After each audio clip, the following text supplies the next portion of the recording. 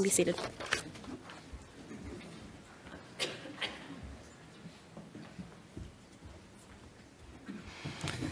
Well, good morning. I'll just get set up here quickly with my pseudo teleprompter.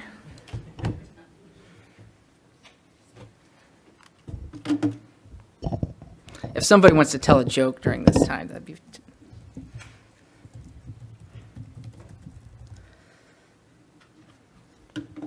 There we go.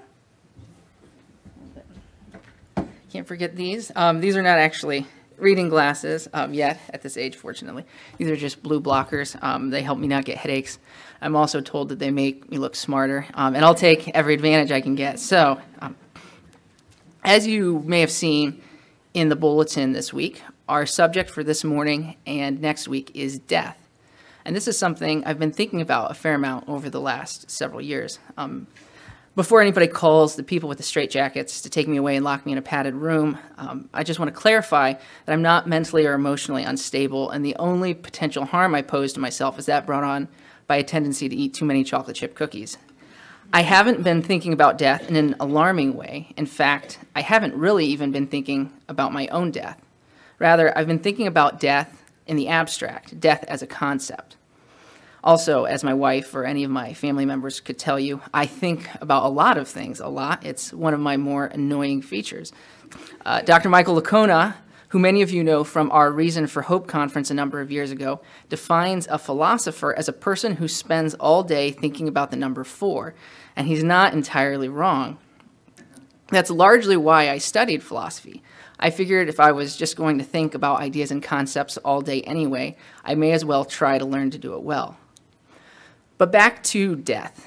So this is a topic I've wanted to talk about for a couple years. Brianna's death in 2019 prompted me to think about death both more and in a more rigorous fashion than I'd done previously, and I found what I learned to be beneficial. So much so that I actually planned to use my sermon in April 2020 to talk about death. However, we all remember what happened in March of 2020. COVID-19 upended things. At that point, it was still very early, and we didn't know what things were going to look like or how many people might be getting very sick or even dying from COVID. And so I decided to wait for another time. In the interim, many of us have lost close friends and family members, some to COVID, some to other causes. The death of Sophia last year again brought home to me the importance of having a solid understanding of death. So while I realize that this topic will hit close to home for a number of us who have lost loved ones recently, I also realize that there will never be an ideal time to talk about death, and this seems like as good a time as any. Before we really jump in, though, I want to clarify that when I say death, I'm referring to physical death as opposed to spiritual death. Spiritual death, while also an important topic, is a subject for another time and maybe for another person.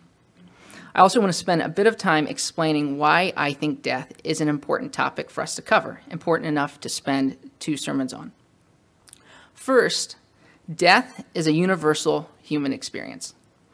Barring the imminent return of Christ, not only will each of us die, but everyone we know or ever have known either has died or will die as well.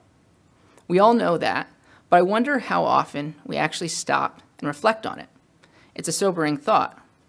There have been all sorts of discoveries and advances in science and technology and medicine, and these have allowed us to forestall death, but they cannot eliminate it. At some point, each of us will die.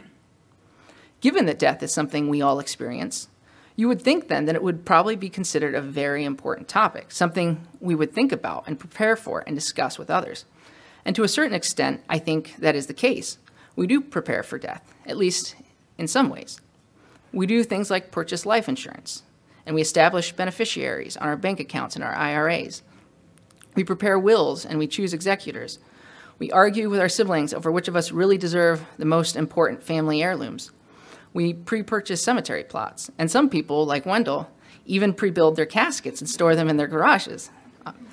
Some of you who are newer may think I'm kidding. I'm not. Ask Wendell about it afterward. Generally speaking, we do a pretty good job of preparing for death on a practical level.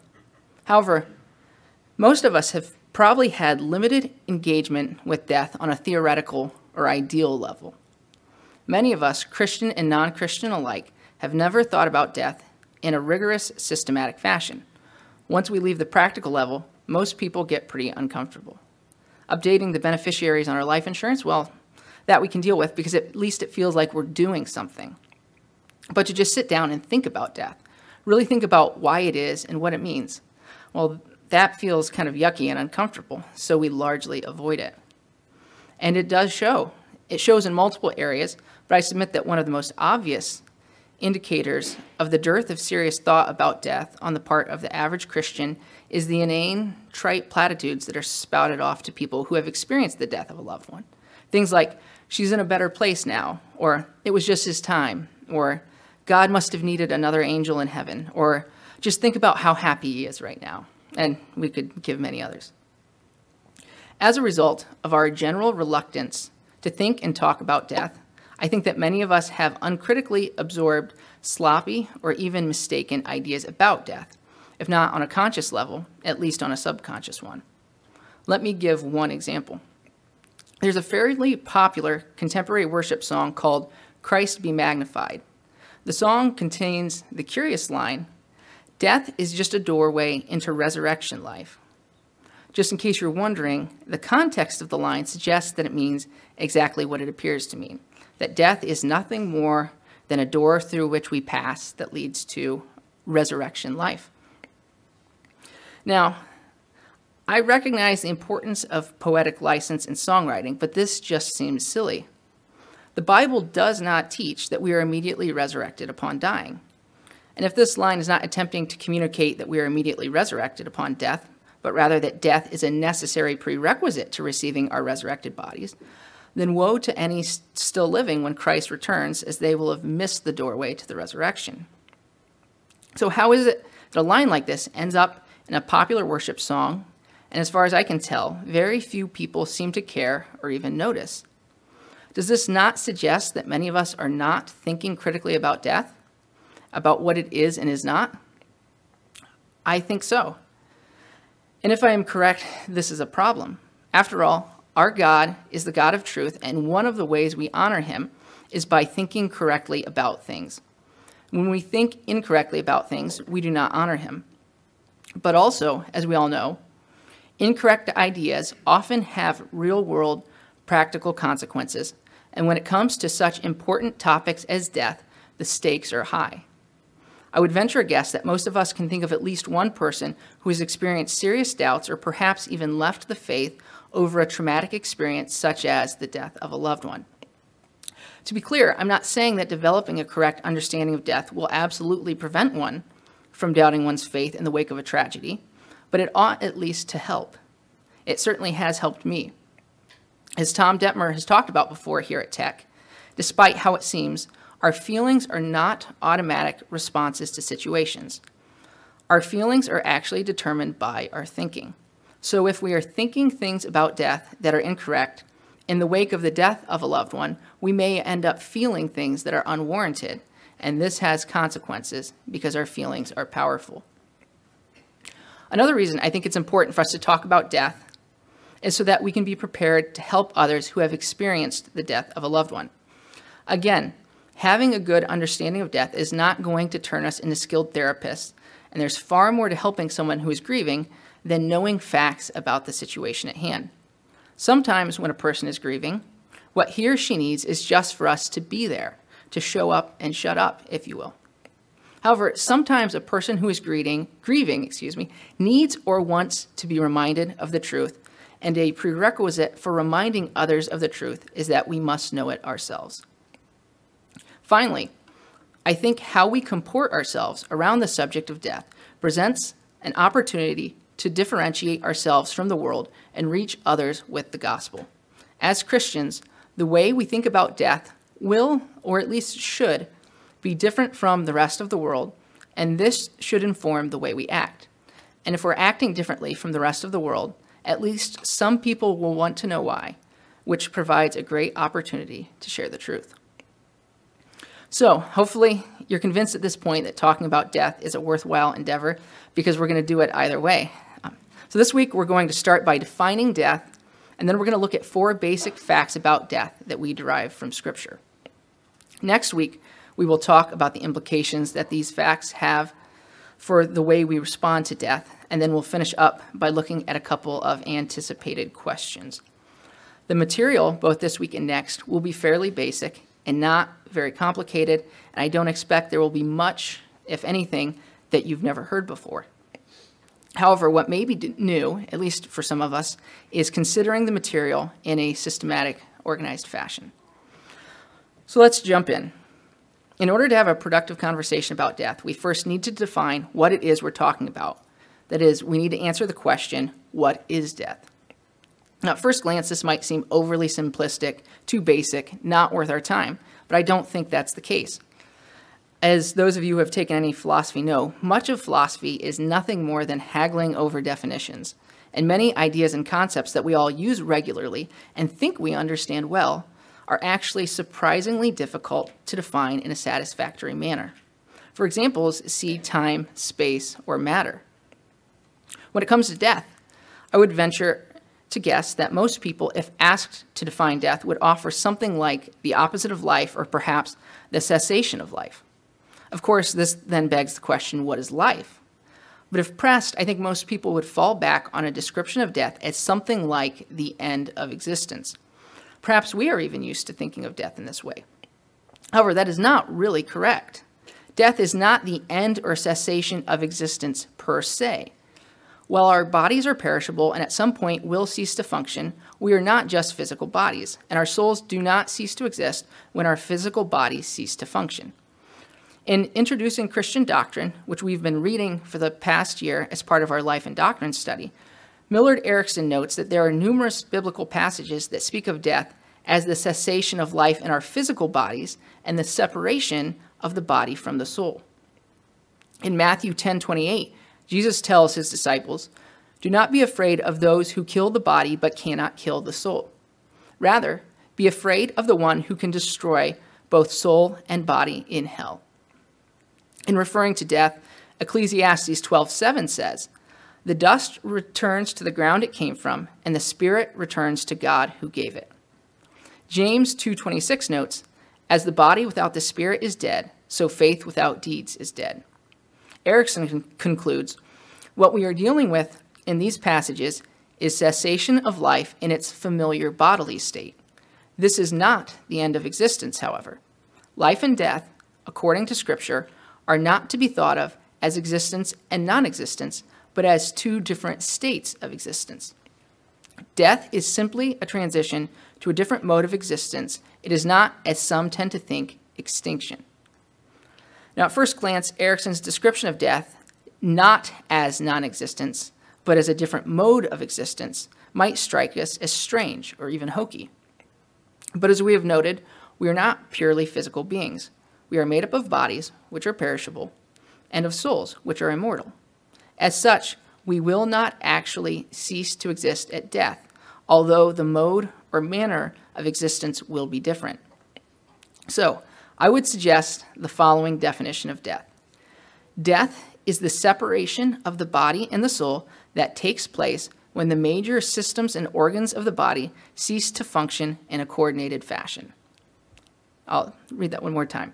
Death is the separation of the body and the soul that takes place when the major systems and organs of the body cease to function in a coordinated fashion.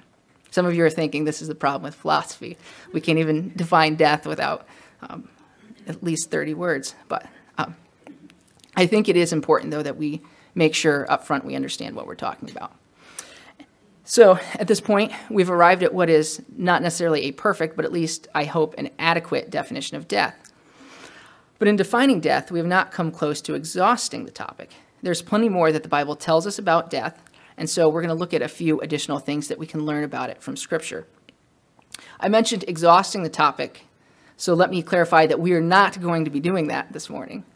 This is not an exhaustive survey. My goals are much more modest. Rather, I want to look at just 4 additional things we learn about death from the Bible. First, death is a consequence of sin and was not part of God's original design for humanity. I don't expect any real pushback on this point, but let's briefly look at Genesis anyway. We'll pick up in chapter 2 after the creation of Adam. Starting at chapter 2, verse 8. Now the Lord God had planted a garden in the east, in Eden, and there he put the man he had formed. The Lord God made all kinds of trees grow out of the ground, trees that were pleasing to the eye and good for food. In the middle of the garden were the tree of life and the tree of the knowledge of good and evil. We'll skip a bit now and jump down to verse 15. The Lord God took the man and put him in the Garden of Eden to work it and take care of it. And the Lord God commanded the man, "You are free to eat from any tree in the garden, but you must not eat from the tree of the knowledge of good and evil, for when you eat from it, you will certainly die." So at this point, Adam and Eve are living in the garden with access to the tree of life.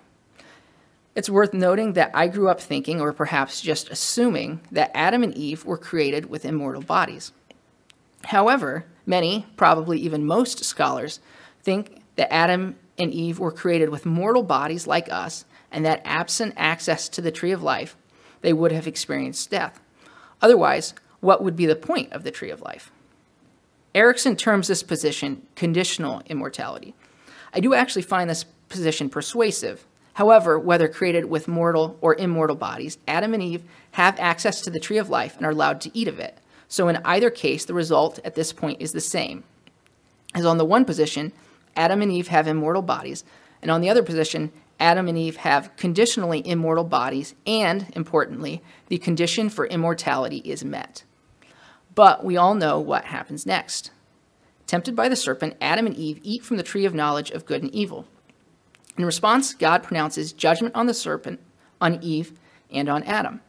Let's jump to God's words to Adam. And this is Genesis chapter 3, verses 17 through 19. To Adam, he, that is God, said, "Because you listened to your wife and ate fruit from the tree about which I commanded you, you must not eat from it. Cursed is the ground because of you. Through painful toil, you will eat food from it all the days of your life. It will produce thorns and thistles for you, and you will eat the plants of the field. By the sweat of your brow you will eat your food until you return to the ground, since from it you were taken. For dust you are, and to dust you will return." And then jumping down to verses 22 and 23, "And the Lord God said, the man has now become like one of us, knowing good and evil. He must not be allowed to reach out his hand and take also from the tree of life and eat and live forever." So the Lord God banished him from the Garden of Eden to work the ground from which he had been taken. So we see in these two sets of verses that God told Adam that he will die and has revoked Adam and Eve's access to the tree of life. So again, irrespective of whether we believe that Adam and Eve were initially created with immortal or conditionally immortal bodies, the result is the same. As a consequence of sin, they and their descendants will experience death. Let's move on now to our second item, which is that death is an enemy. This makes sense. After all, we just said that death is a consequence of sin and was not something God intended for humans to experience. However, we don't have to infer this fact because Paul tells us this directly in 1 Corinthians 15. We'll jump in at verse 20. Paul here is in the process of responding to the false claim that some were making that there is no resurrection from the dead. And he writes, "But Christ has indeed been raised from the dead, the firstfruits of those who have fallen asleep. For since death came through a man, the resurrection of the dead also comes through a man. For as in Adam all die, so in Christ all will be made alive, but each in turn. Christ, the firstfruits, then when he comes, those who belong to him. Then the end will come when he hands over the kingdom to God the Father after he has destroyed all dominion, authority, and power. For he must reign until he has put all his enemies under his feet. The last enemy to be destroyed is death." Later in chapter 15 of 1 Corinthians, Paul tells us, "When the perishable has been clothed with the imperishable, and the immortal with immortality, then the saying that is written will come true. Death has been swallowed up in victory. Where, O death, is your victory? Where, O death, is your sting? The sting of death is sin, and the power of sin is the law. But thanks be to God, he gives us the victory through our Lord Jesus Christ." So, Death is an enemy, in fact, the last enemy to be destroyed, and an enemy over which we have victory through Christ. Christ's resurrection serves as notice of his victory over death and is the guarantee of our resurrection when Christ returns. And this brings us to our third point, which is that death is temporary. While we will all experience death, we will all also be resurrected and given new bodies when Christ returns. The passages we just read speak to that. To be fair, though, in the passages we just read, Paul is speaking to believers, and in 1 Corinthians 15:23, Paul says that when Christ comes, those who belong to him will be raised. However, we know from other passages that all will be raised, Christian and non-Christian alike. In John 5, verses 28 through 29, Jesus tells his listeners, "Do not be amazed at this, for a time is coming when all who are in their graves will hear his voice and come out. Those who have done what is good will rise to live, and those who have done what is evil will rise to be condemned." Likewise, in Acts 24, when Paul is on trial before Felix, he says, "I admit that I worship the God of our ancestors as a follower of the way, which they," that is the Jews who were accusing Paul at that time, "call a sect. I believe everything that is in accordance with the law and that is written in the prophets, and I have the same hope in God as these men themselves have, that there will be a resurrection of both the righteous and the wicked." Let's move on now to our fourth point, which is that death is unnatural. I need to clarify what I mean by this, because a short while ago I just said that Adam and Eve may have been created with mortal bodies that were dependent on access to the tree of life for immortality. So if access to the tree of life were to be revoked, then naturally, that is, without intervention, they would die, right? I think that's true. Of course, one might argue that even on this understanding of the nature of man, death is unnatural in the sense that God did not intend it for humans, and that absent sin, it would not be a part of the human experience. That is also true. However, that's still not what I mean when I say that death is unnatural. Rather, what I mean is that death is unnatural because we were created as beings consisting of a body and a soul. For the body and soul to be separated by death is unnatural because that is not how we were intended to exist. This is a point that I think is very much underappreciated today. If you asked the average Christian, I suspect they would say that the hope of the Christian life is something along the lines of dying and going to heaven. But as any of you who have heard Wendell give a funeral message know, this is short-sighted. The hope of the Christian and God's answer to death is not our disembodied state in heaven awaiting the final resurrection. Rather, it is resurrection and life in the new heavens and the new earth. We read a few minutes ago from 1 Corinthians 15. Let's return there, and we're going to look this time at a slightly longer passage. We'll begin in verse 50. Paul writes, "I declare to you, brothers and sisters, that flesh and blood cannot inherit the kingdom of God, nor does the perishable inherit the imperishable. Listen, I tell you a mystery. We will not all sleep, but we will all be changed, in a flash, in the twinkling of an eye, at the last trumpet. For the trumpet will sound, the dead will be raised imperishable, and we will be changed. For the perishable must clothe itself with the imperishable, and the mortal with immortality. When the perishable has been clothed with the imperishable, and the mortal with immortality, then the saying that is written will come true. Death has been swallowed up in victory. Where, O death, is your victory? Where, O death, is your sting?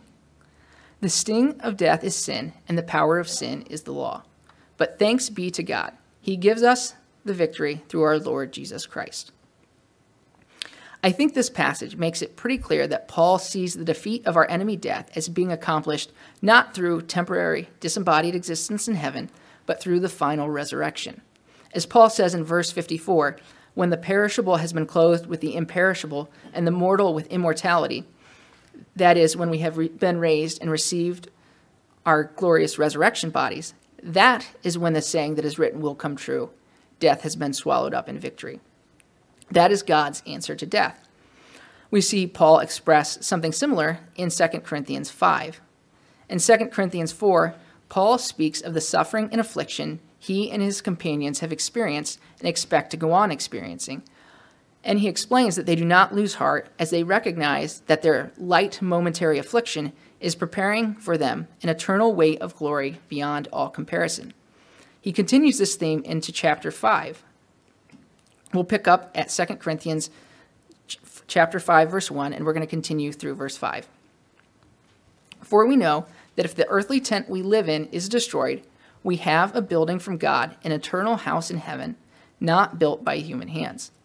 Meanwhile, we groan, longing to be clothed instead with our heavenly dwelling, because when we are clothed, we will not be found naked. For while we are in this tent, we groan and are burdened, because we do not wish to be unclothed, but to be clothed instead with our heavenly dwelling, so that what is mortal may be swallowed up by life. Now the one who has fashioned us for this very purpose is God, who has given us the Spirit as a deposit, guaranteeing what is to come.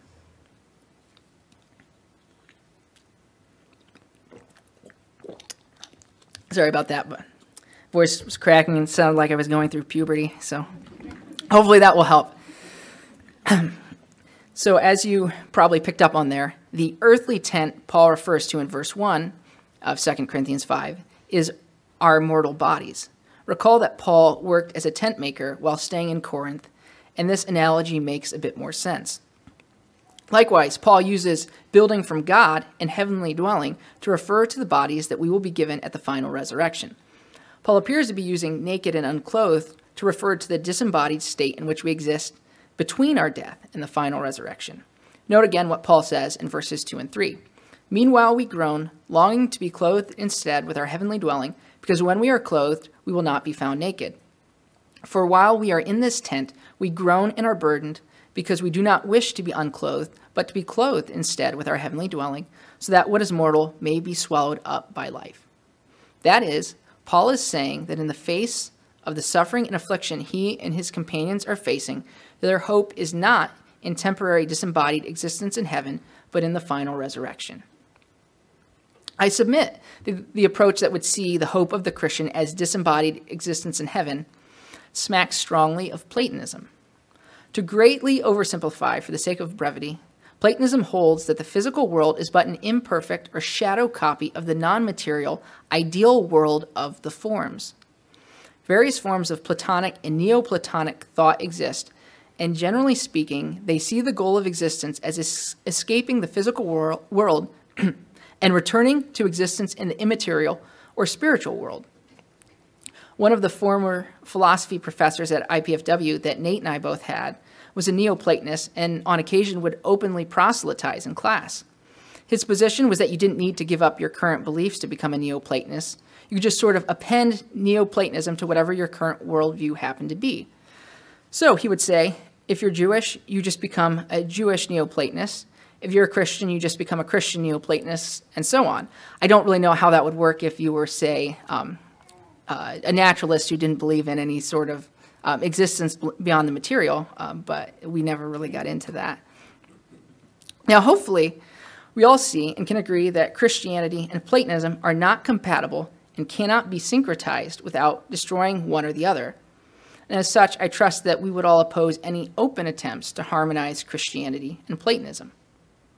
However, we are probably all more influenced by non-Christian ideas than we realize, and sometimes decidedly non-Christian ideas and concepts, like Platonism, are smuggled into mainstream Christian thought, with many Christians being none the wiser. I suspect that this is what has happened here with the idealization of disembodied life in heaven. As an example of this, I present the song Absent from Flesh. It was written by Isaac Watts and more recently has been popularized by Sojourn. And I'm not going to sing it for you because no one deserves to be put through that, but here are the lyrics, if this works. The back projector, okay. So, there we go, it's on the back now, perfect. Absent from flesh, O blissful thought, what joy that moment brings. Freed from the blame my sin has brought, from pain and death and its sting. Absent from flesh, O glorious day, in one triumphant stroke, my reckoning paid, my charges dropped, and the bonds round my hands are broke. I go where God and glory shine to one eternal day, And this failing body I now resign, for the angels point my way, for the angels point my way. Absent from flesh, then rise my soul, where feet nor wings could climb, beyond the sky where planets roll, and beyond all keep of time. I go where God and glory shine to one eternal day, and this failing body I now resign, for the angels point my way, for the angels point my way. Absent from flesh, then see thy God, with eyes unveiled and free, will face to face his glory laud, and radiance ever see. And then we get the chorus one more time. I go where God and glory shine to one eternal day, and this failing body I now resign, for Christ has made a way, for Christ has made a way. A church I attended when I lived in Columbus was very fond of this song, and the first time I heard it there, I was extremely confused and thought I had to be missing something. So I went home and looked up the lyrics. But this just confirmed my initial misgivings. I suppose it could be argued that when the song says absent from flesh, it means our sinful natures, not our physical bodies. However, it seems to me that the song is still glorifying disembodied existence. Otherwise, I don't know why the lines that say, this failing body I now resign, or then rise my soul where feet nor wings could climb, or for the angels point my way. All of these seem quite clearly to point to disembodied existence. Note again the first lines, absent from flesh. Oh, blissful thought, what joy that moment brings. Compare that with Paul's words in 2 Corinthians 5 that we just read. For while we are in this tent, we groan in our burden because we do not wish to be unclothed, but to be clothed instead with our heavenly dwelling, so that what is mortal may be swallowed up by life. The contrast is striking, or at least that's what I thought. So that week after small group, I tried sounding out some of the other group members to get their feelings on the song, and no one else seemed bothered. Needless to say, that did not help my reputation as a group curmudgeon. But what really astonished me was when that same church decided to do this song as the conclusion of their Easter service. And I'm not kidding. On Easter, the day that Christians all across the world celebrate the bodily resurrection of Christ from the dead, that particular church closed its service with a song that, as far as I can tell, celebrates escaping our bodies and existing in heaven as disembodied spirits. The irony of this was too much for me, and so after the service, I tried to point that out to some fellow small group members, and I don't think I convinced anybody, but I definitely cemented my status as a true curmudgeon's curmudgeon. All right, so as we close, let's really quickly review what we covered today. As Christians, death is an important subject for us to think about and talk about in order to prepare for the deaths of ourselves and our loved ones, and to be able to support others who have experienced the death of a loved one. Thinking and acting biblically about death should also differentiate us from the culture at large, which may result in opportunities to share the gospel. Next, we looked at what death is, and we defined it as the separation of the body and the soul that takes place when the major systems and organs of the body cease to function in a coordinated fashion. Finally, we looked at 4 things that I think are key to a correct understanding of death. Death is a consequence of sin. Death is an enemy. Death is temporary. And death is unnatural. We'll pick up here next week and look at the relevance of these items for the way we think about and approach death.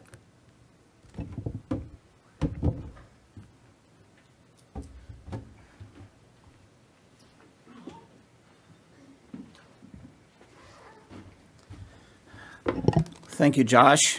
Appreciate that material being presented in a systematic and organized and logical way, and bringing together a lot of the things that we have learned over the years, but bringing it all together in a nice package. Really appreciate that.